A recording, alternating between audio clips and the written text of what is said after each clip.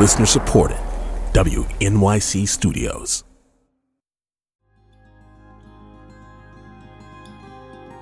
And I know that when I was a young stud, young buck out there doing my thing, I knew that there was a power I had when I stripped off my shirt and when I would look you in the eye as I moved my hips. But I also knew the other side of that attraction to me was the impulse to kill me.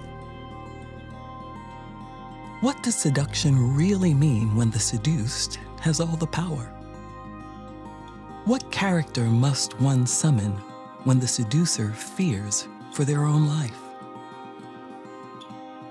I'm Helga Davis, and welcome to my show of conversations with extraordinary people. In this conversation, I explore with legendary choreographer Bill T. Jones what it meant for him as a young dancer to take his shirt off and engage an audience he was told to fear, and engage them with brutal, unapologetic honesty. He also talks about why, after Alvin Ailey, there are so few Black choreographers, and how, after decades as a performing artist, the body may retire, but the mind never will. How is it that you came to dance as a young person? That is a question that every time I hear it, I get a little weak in the knees because I think I'm going to another opportunity to lie. Seldom consciously lying, but there's something about the wages of time on the memory. When I have to back way up to say that I am the 10th of 12 children, an African-American family. We were field workers. My dad decided in 1955 to stop migrating up and down the eastern seaboard, harvesting fruits and vegetables. He decided instead to become a Black Yankee. And there are many people these days who don't understand what we mean by Yankee, never mind a Black Yankee. I was fortunate, unlike my brothers and sisters who would be in 6 school systems a year, sometimes even more, I was able to go K through 12 in the same German-Italian dominated school in the Finger Lakes region of upstate New York. It was there that I did sports. It was there that a love of reading came about. It was there that I experienced from a safe vantage point everything that was happening in civil rights and social change. And it was there that I began to do theater. I'm going to stop you a second, because what I feel is that this is a thing that is quite well rehearsed by you. It's a thing that you have said, it's your story, it's your narrative, and you know all of that. But I'm thinking about you being born into this family and knowing that you are a young Black gay man, that you None of those things meant anything at that time. None of those things meant anything. That's language of our era. How is it that it didn't mean anything at that time, Bill? It's the 50s. We have to go back to where I was, not where we are now, because I don't think we even had the notion of gay. I was trying to find a way to actually be all the various things that I acknowledge now. I was trying to understand what it meant to be the child of Estella and Gus. They did not read. I read. Mm-hmm. I understood number 10 out of 12 kids. What is my identity in such a tribe? I was trying to understand what taste was, why I liked certain things and my brothers and sisters liked other things. I was trying to understand my mother and my father as men and women prototypes, because that supposedly was my future. I was going to find a wife. And I was going to, quote, my mother said, take care of some woman's daughter. And my father says, earn a living. I was trying, if you're talking 10 years old, that's the things I was doing. I was also doing athletics. I was trying to please my brother Azel, who was a good athlete. And he wanted me to go to the Olympics. I was in a German-Italian community, and I was trying to understand what my mother meant when she said white folks, and those were my classmates. What was this thing that she understood that I didn't, or I understood that she didn't? All of that was going on. Mm-hmm.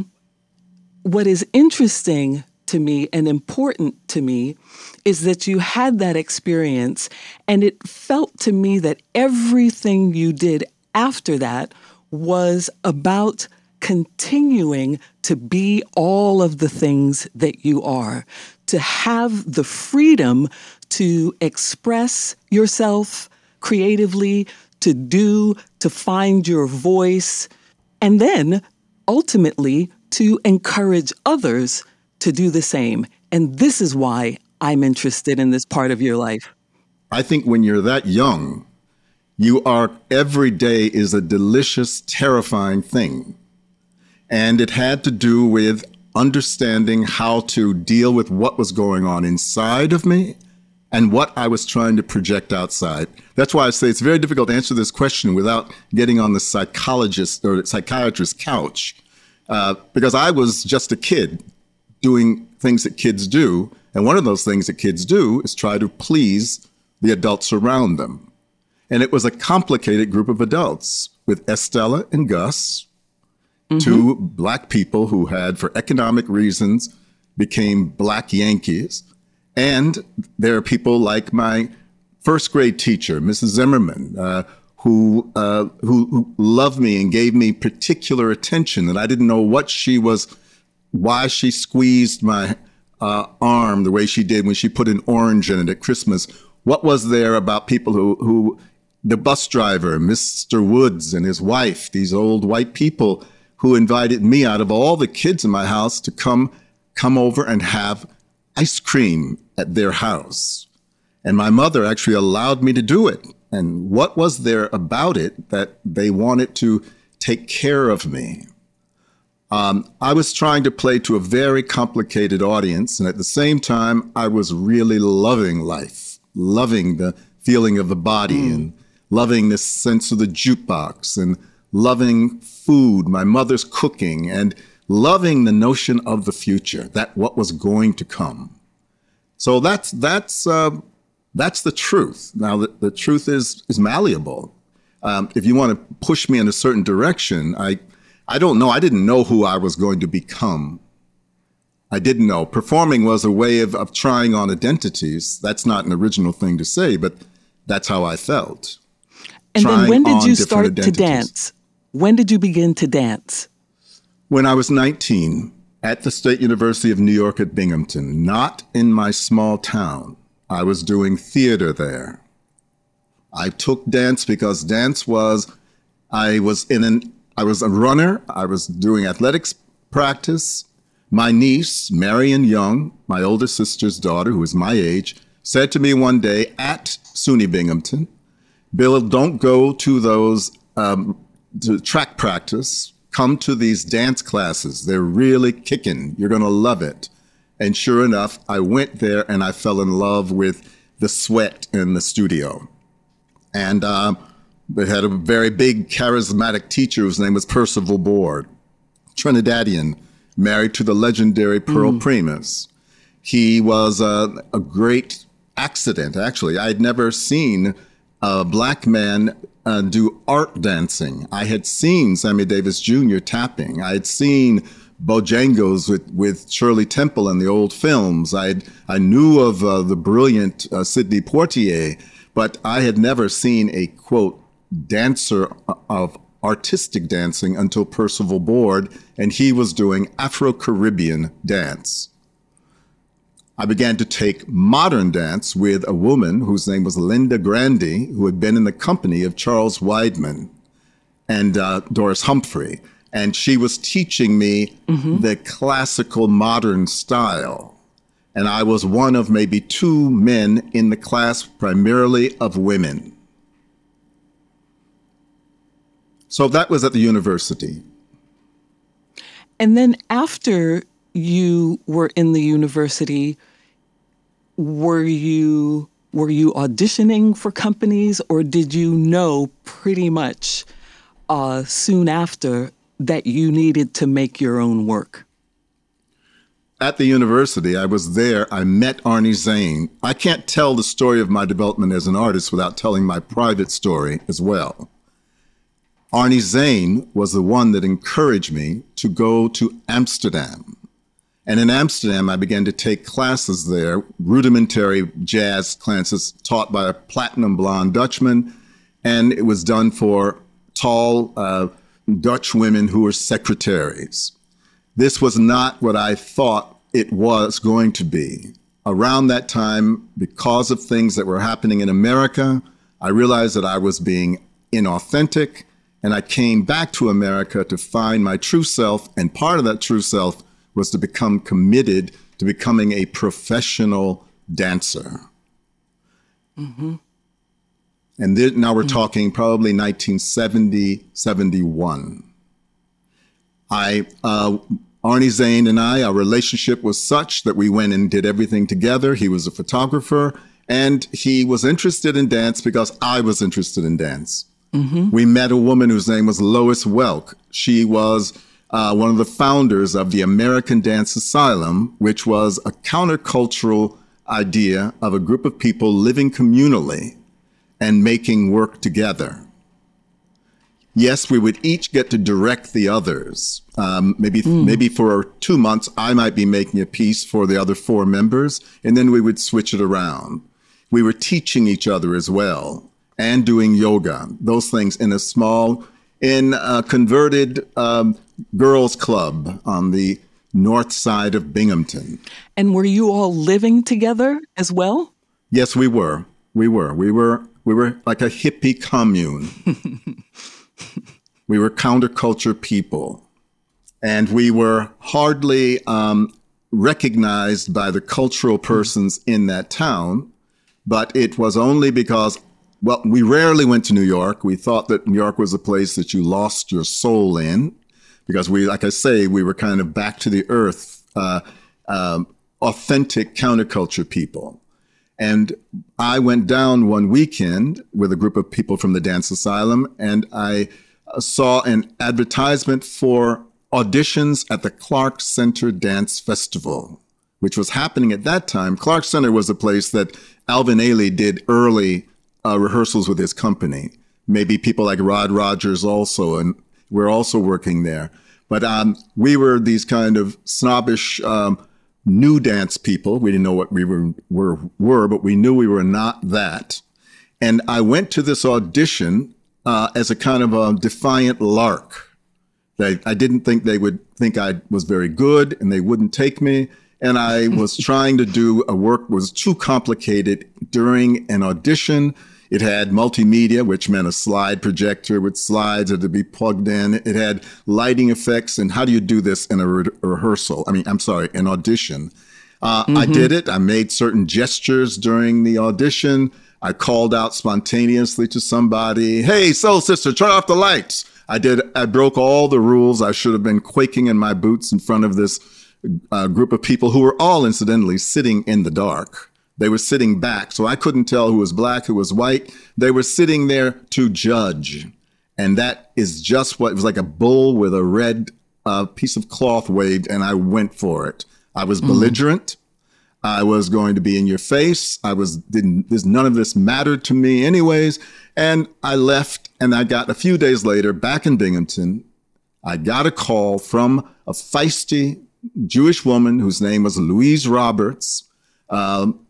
She left this many years ago, and she said that the panel was interested in what you did, but there were certain things that you did and said that they wanted to be assured that you would not do again. And I said, "What? Are you trying to censor my work?" And she said, Buster, you've got a chip on your shoulder, and New York is going to knock it off. Do you want this or not? I hemmed and hawed for a second. I said, "Yes, I want it." Yeah. And I came to dance there near Bryant Park in Midtown, not too far from the public library. They set up chairs every summer there, and they would do showcases. It was only a matter of time before we would have to leave Binghamton. And Arnie and I were ready. He was a New Yorker, and he was by my side, so I felt I could do anything. And we came to New York. And Bill, did you feel when you saw all of these other dancers and the people who were making work as you were doing this audition and having this person say to you that New York is going to knock the chip off your shoulder, did you nonetheless feel that you belonged here?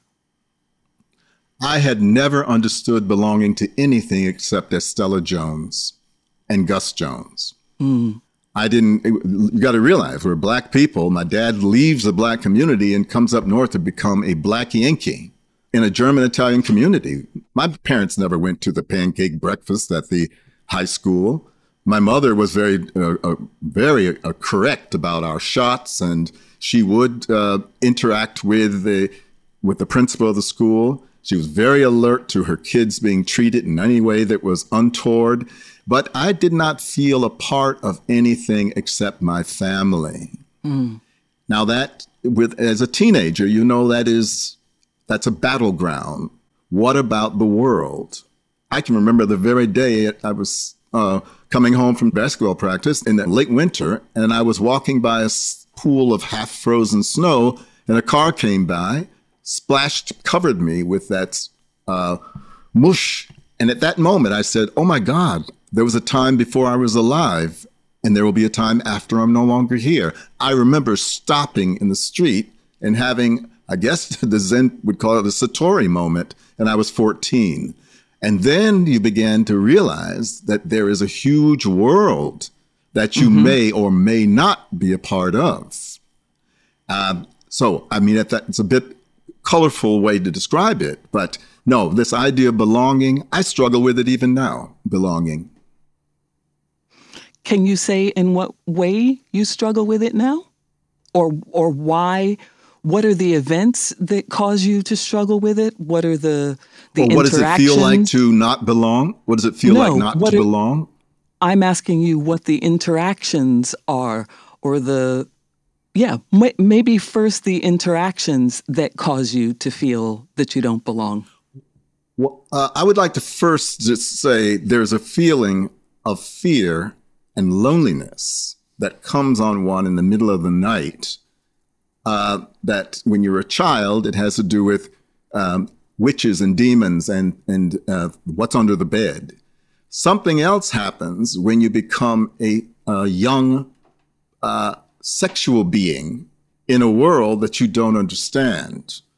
Why was it yesterday I was playing with these kids, but that today, this particular person who happens to be a little girl, now there is a barrier between us. What happened? Of course, I had heard my parents talk about Jim Crow and racism and horrible things, but somehow their experience was in a book somewhere. It was not my experience. And then I began to realize, this is the complexity of the world. When people would say things like Mrs. McLaughlin, and if her son ever hears this, because he and I have been in contact, because I mentioned her many times in different, she was very important, probably the most cultivated woman at Wayland Central School, very sensible, very serious musician, and she wanted to coach me to become for oral competition, a singing contest, competition that happened yearly in my county, and then you went on to the States. But so I remember working on a aria, which was an art song. All these terminologies were new. And she said to me, your diction is not good. Your people, if they want to be equal, they must be equal in all ways, if not better. Now, this is what this white lady is saying to me. And I don't think she meant it in any way, but how did it land? I heard all sorts of things bubble up. My mother's irateness about white people thinking they're better than Black people. I heard the fear that my parents had that we would not get the proper education because education is going to help you have a house and a car, and you're going to get respect that we never got. I heard all of those things. There was the athletics. Athletics you were expected to, because you were Black, you were expected to excel in. I did not have a hand-eye coordination for basketball like my brother Azel did. I could excel at running. I did not know that there were people around who found me amusing, but I did not know what they found amusing about me. I was just trying to get over. So in a school primarily of young white kids, pretty conservative kids, they didn't really understand when you were much younger, washing your hands at the sink, and they said, we thought it would come off. We thought the dark color would come off when you wash your hands. I knew that was absurd. I didn't think they were serious, but what can I do? I had to take it. So there was a lot of things that I had already been prepared for by my mother, that white people don't really want you, and they will kill you if they get a chance. That I understood. Or white people want you to work for very little money. They don't want to live next to you, but they do want you to work for them. My mother never encouraged me to clean houses or be a waiter or anything. She said, I'd done enough of that stuff. So there was some legacy that we were living through and past that had been sprinkled since the first moments of my consciousness. But now it was different because I was developing as a sexual being and as an aesthetic-driven and thinking human being. And to this day, I realize that I must have known, even in high school, that I was not destined to be a member of this community, even though at that time it was fine. But I am not interested in going to high school reunions. And the people were not bad people, except that I just don't think I like going back and returning who I had been when we were all much younger. You're listening to Helga. We'll rejoin the conversation in just a moment. Thanks for being here. The Brown Arts Institute at Brown University is a new university-wide research enterprise and catalyst for the arts at Brown that creates new work and supports, amplifies, and adds new dimensions to the creative practices of Brown's arts departments, faculty, students, and surrounding communities. Visit arts.brown.edu to learn more about our upcoming programming and to sign up for our mailing list. The archives at Carnegie Hall hold treasures from our cultural history. In the new podcast, If This Hall Could Talk, we use these items as touchstones to explore how the past shaped the world we live in today. I'm your host, Jessica Vosk, and I'll be joined by historians, performers, cultural critics, and others to look back at the iconic venue's legendary and sometimes quirky history. If This Hall Could Talk, from Carnegie Hall and distributed by WQXR. Listen wherever you get podcasts. And now, let's rejoin my conversation with dancer and choreographer Bill T. Jones. I'm curious also now when you hear conversations about people of color reclaiming themselves and reclaiming the lens through which they view their experiences, their work, their desires, their hopes, and that they want to move away from a white gaze. Does any of that mean anything to you right now or affect how you work and think? Well, it's complicated in the sense that I have been in love with 3 people, all of whom were men, and 2 of them were white men. The middle one, Arthur Aviles, was a white Puerto Rican. So already for me to be talking about black and white, it was love, eros, attraction, in some ways transcends all of that, particularly when you're young. Yes, I was aware through James Baldwin. I was aware through my mother's stories and my mother's anger that I was coming from a place where my experience was alien. I had gone K through 12, kindergarten through 12th grade, with the same German-Italian kids. My first kiss was probably with a white girl. Mm-hmm. I'm not sure about that. I'm not sure. But it was, no, all of this consciousness had to become mine only after years of being a professional artist in an interracial relationship, being deeply in love with a man who was very exotic. He was a New York Jewish man, and he had his own scars and pains that, as any two people in love, you share. And he taught me about loving myself in a way that nobody else could, I think. Yes, he was, he knew how to love my body without fetishizing it. And I realized how fortunate I was that is the first person I fell in love with. So the black and white dichotomy and all, which I am very much dealing with right now, trying to understand. As I am 70 years old, I have a body of work behind me. I have a multiracial, multi-ethnic company. And I'm trying to understand why I make a new work and what level of emotional involvement is involved in the making of that work. Where am I digging now for the truth of my life? Race is important, but even since George Floyd, race has moved back into proportionality to my other questions about what is the meaning of life, what is beauty, what is mark making, what lasts, what is form. But race, with George Floyd in particular and COVID, I felt I almost went insane with it. And why? I was so angry. I was so, I felt so betrayed by everything I've told you about my dad being a black Yankee, my mother expecting me to speak proper with the white people, but when you come home, be real. What do you mean? You sing that to a 6-year-old? What does that mean? They didn't know how to explain it. And never mind sexuality. The fact is that my first fantasies were, there were girls. The ones that were most troubling were the ones I was having about my teammates on the track team, on the ball course, and these were white guys.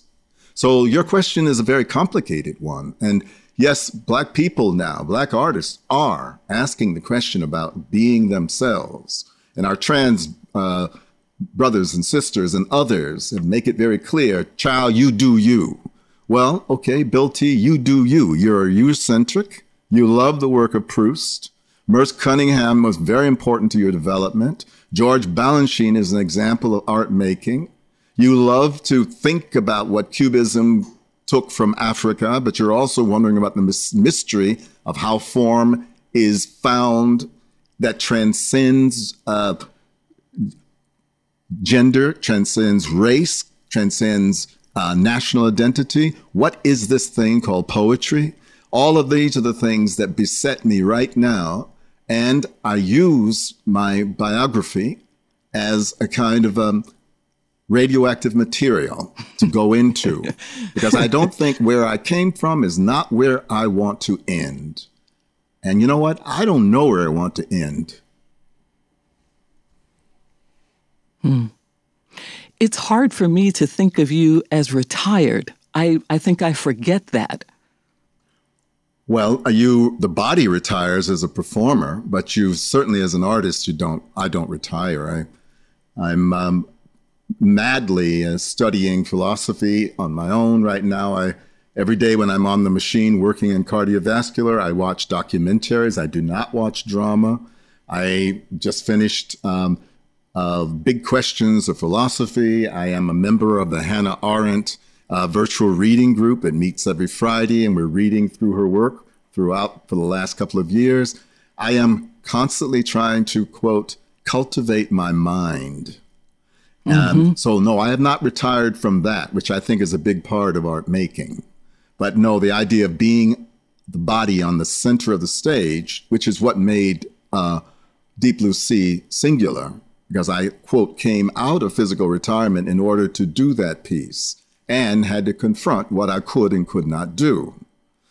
Because just the body, I know you're a performer as well, but the body of a dancer, sometimes your body, your identity is when you were maybe 25, 26, 27 years old. And I'm 70 years old now.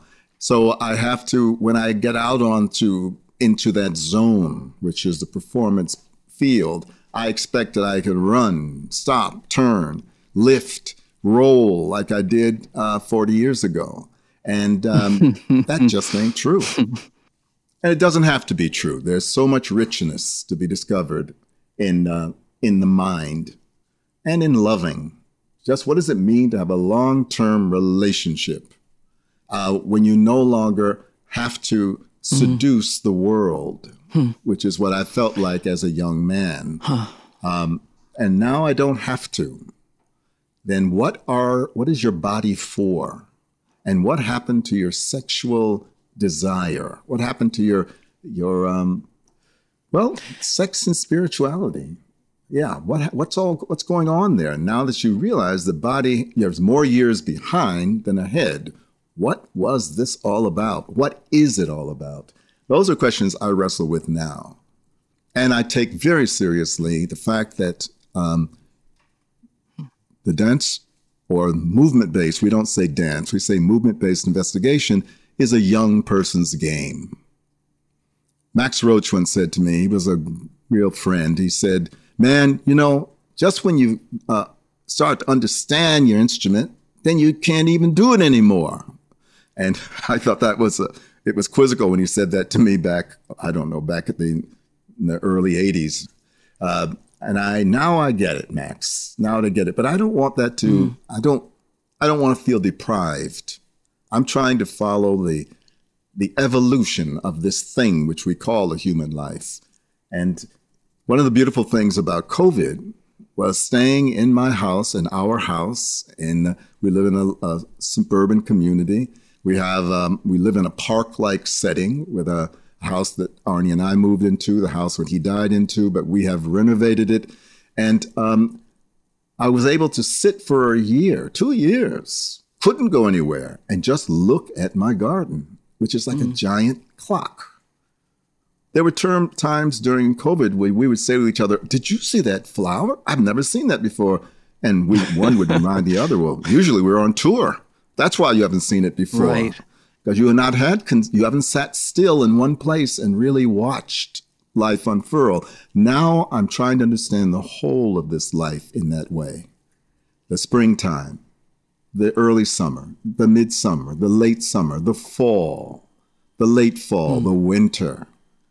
I know it sounds like so much, it's predictable, but nature has it looks out for us if you're paying attention. There are things to learn. Bill, in the lobby of New York Live Arts, there's a poster, and it says, question violence, oppose violence, reject violence, reject violence. Can you talk a little bit about what that poster is and how you are responding to this, to these issues? Well, it's interesting you should say that because I'm embarrassed to say, but I inherited that. Our merger, Bill T. Jones, Arnie Zane Dance Company, and the historic Dance to the Workshop happened over 10 years ago. The gala that you so wonderfully emceed was our 10 years at New York Live Arts and the 40 years of the company. So those posters were there since another regime before we came, but it speaks so eloquently to the ethos of the place that we have kept it there. Violence? Are you asking about violence?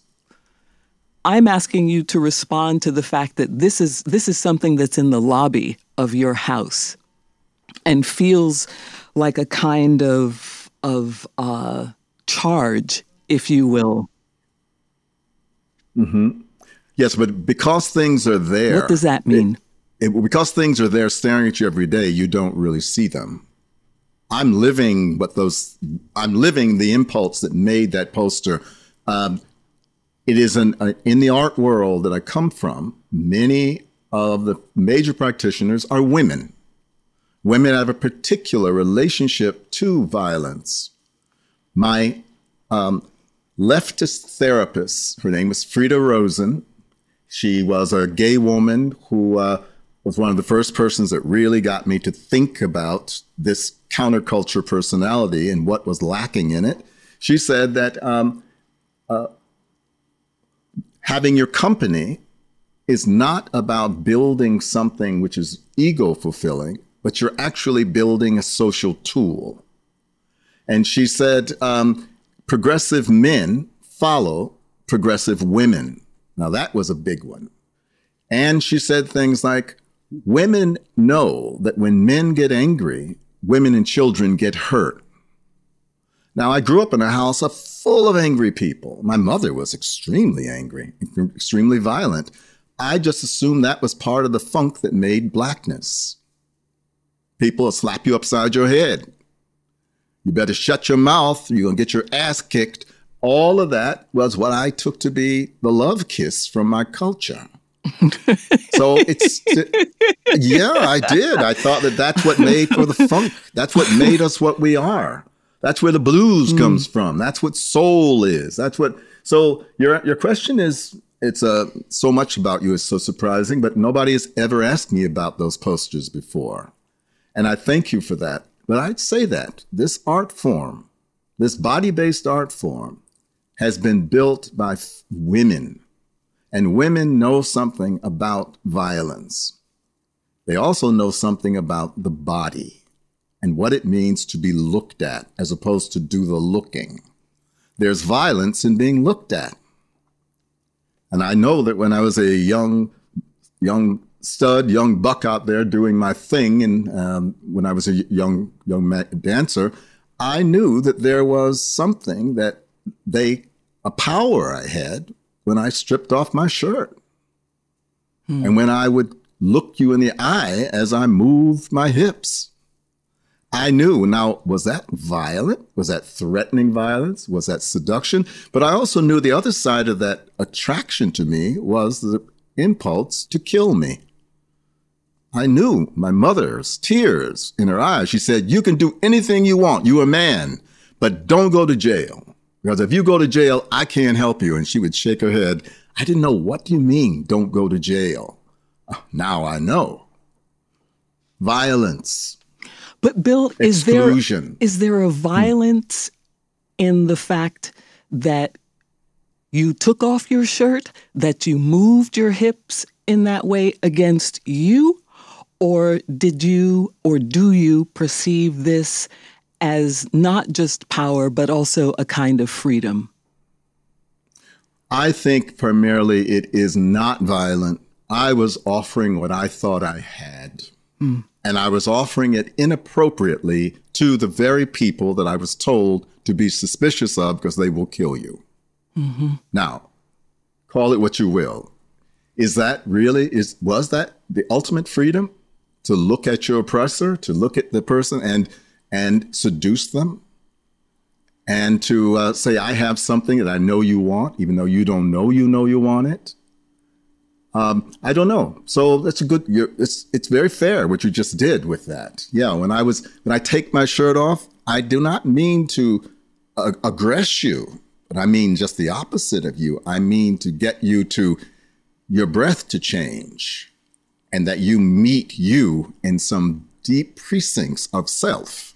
Why am I looking at this guy do this? Now you realize I'm not doing this anymore. I'm retired. So you're talking about me when I was dancing around the time that Last Night on Earth was written in 1994, when Arnie and I did our first works in New York. You know, it was time changes those things. They change those things. Yeah. Now I have to work through that thing which is called my company. That's been quite a lift. To be a Black director, I mean, it's no accident that there's so few Alvin Ailey's that have been produced in this country. Why? There have been a lot of choreographers. Why do we only have one Alvin? And there was something about being able to have the wherewithal to raise the money, to find the support for your ideas as opposed to your body.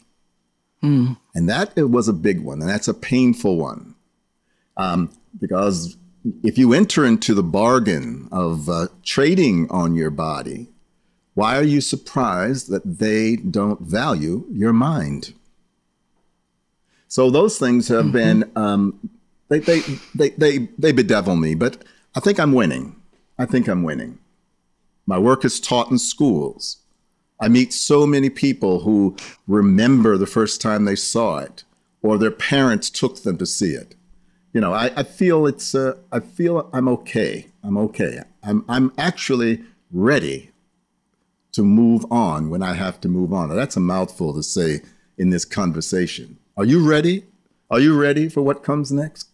I am indeed. All right, my sister. I'm glad to hear that. There are lots of questions I would love to ask you, but there's also something else that we are here to allow to happen, and I would love for that to happen as well. Right.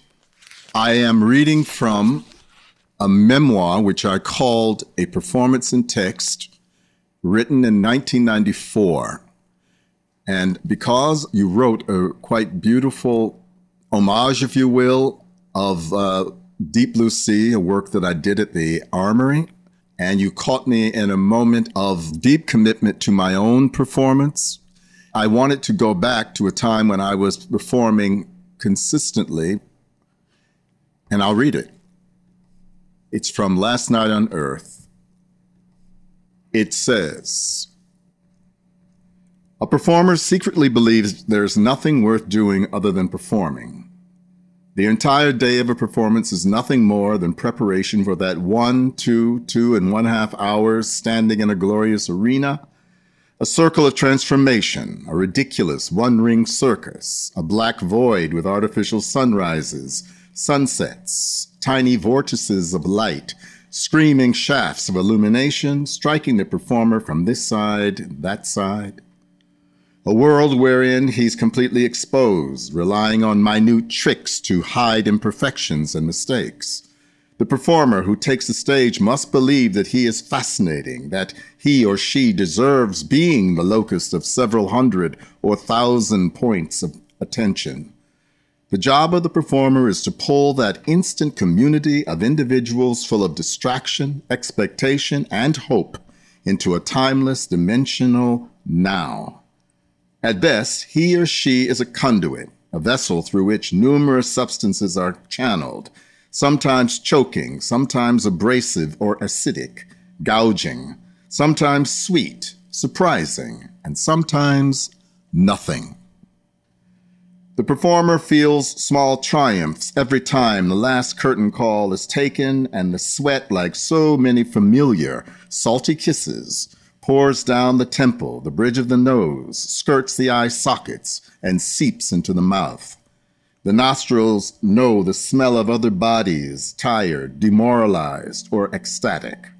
The hands know the dusty weight of stage velour, the feet, filthy carpets that they shuffle across to and from a human environment of shower and dressing room.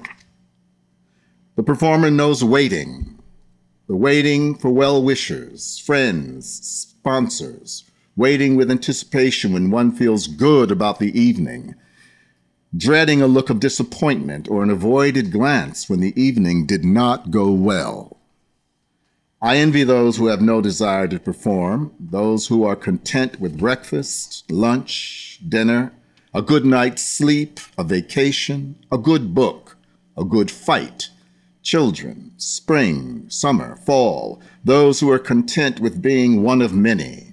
The performer wants to be one of many, but even more, he or she wants to command the attention of many. Poor performer. He or she will never be satisfied. Perhaps dissatisfaction drives the performer. Perhaps dissatisfaction can itself be satisfaction. And then it's called wisdom. I hope so.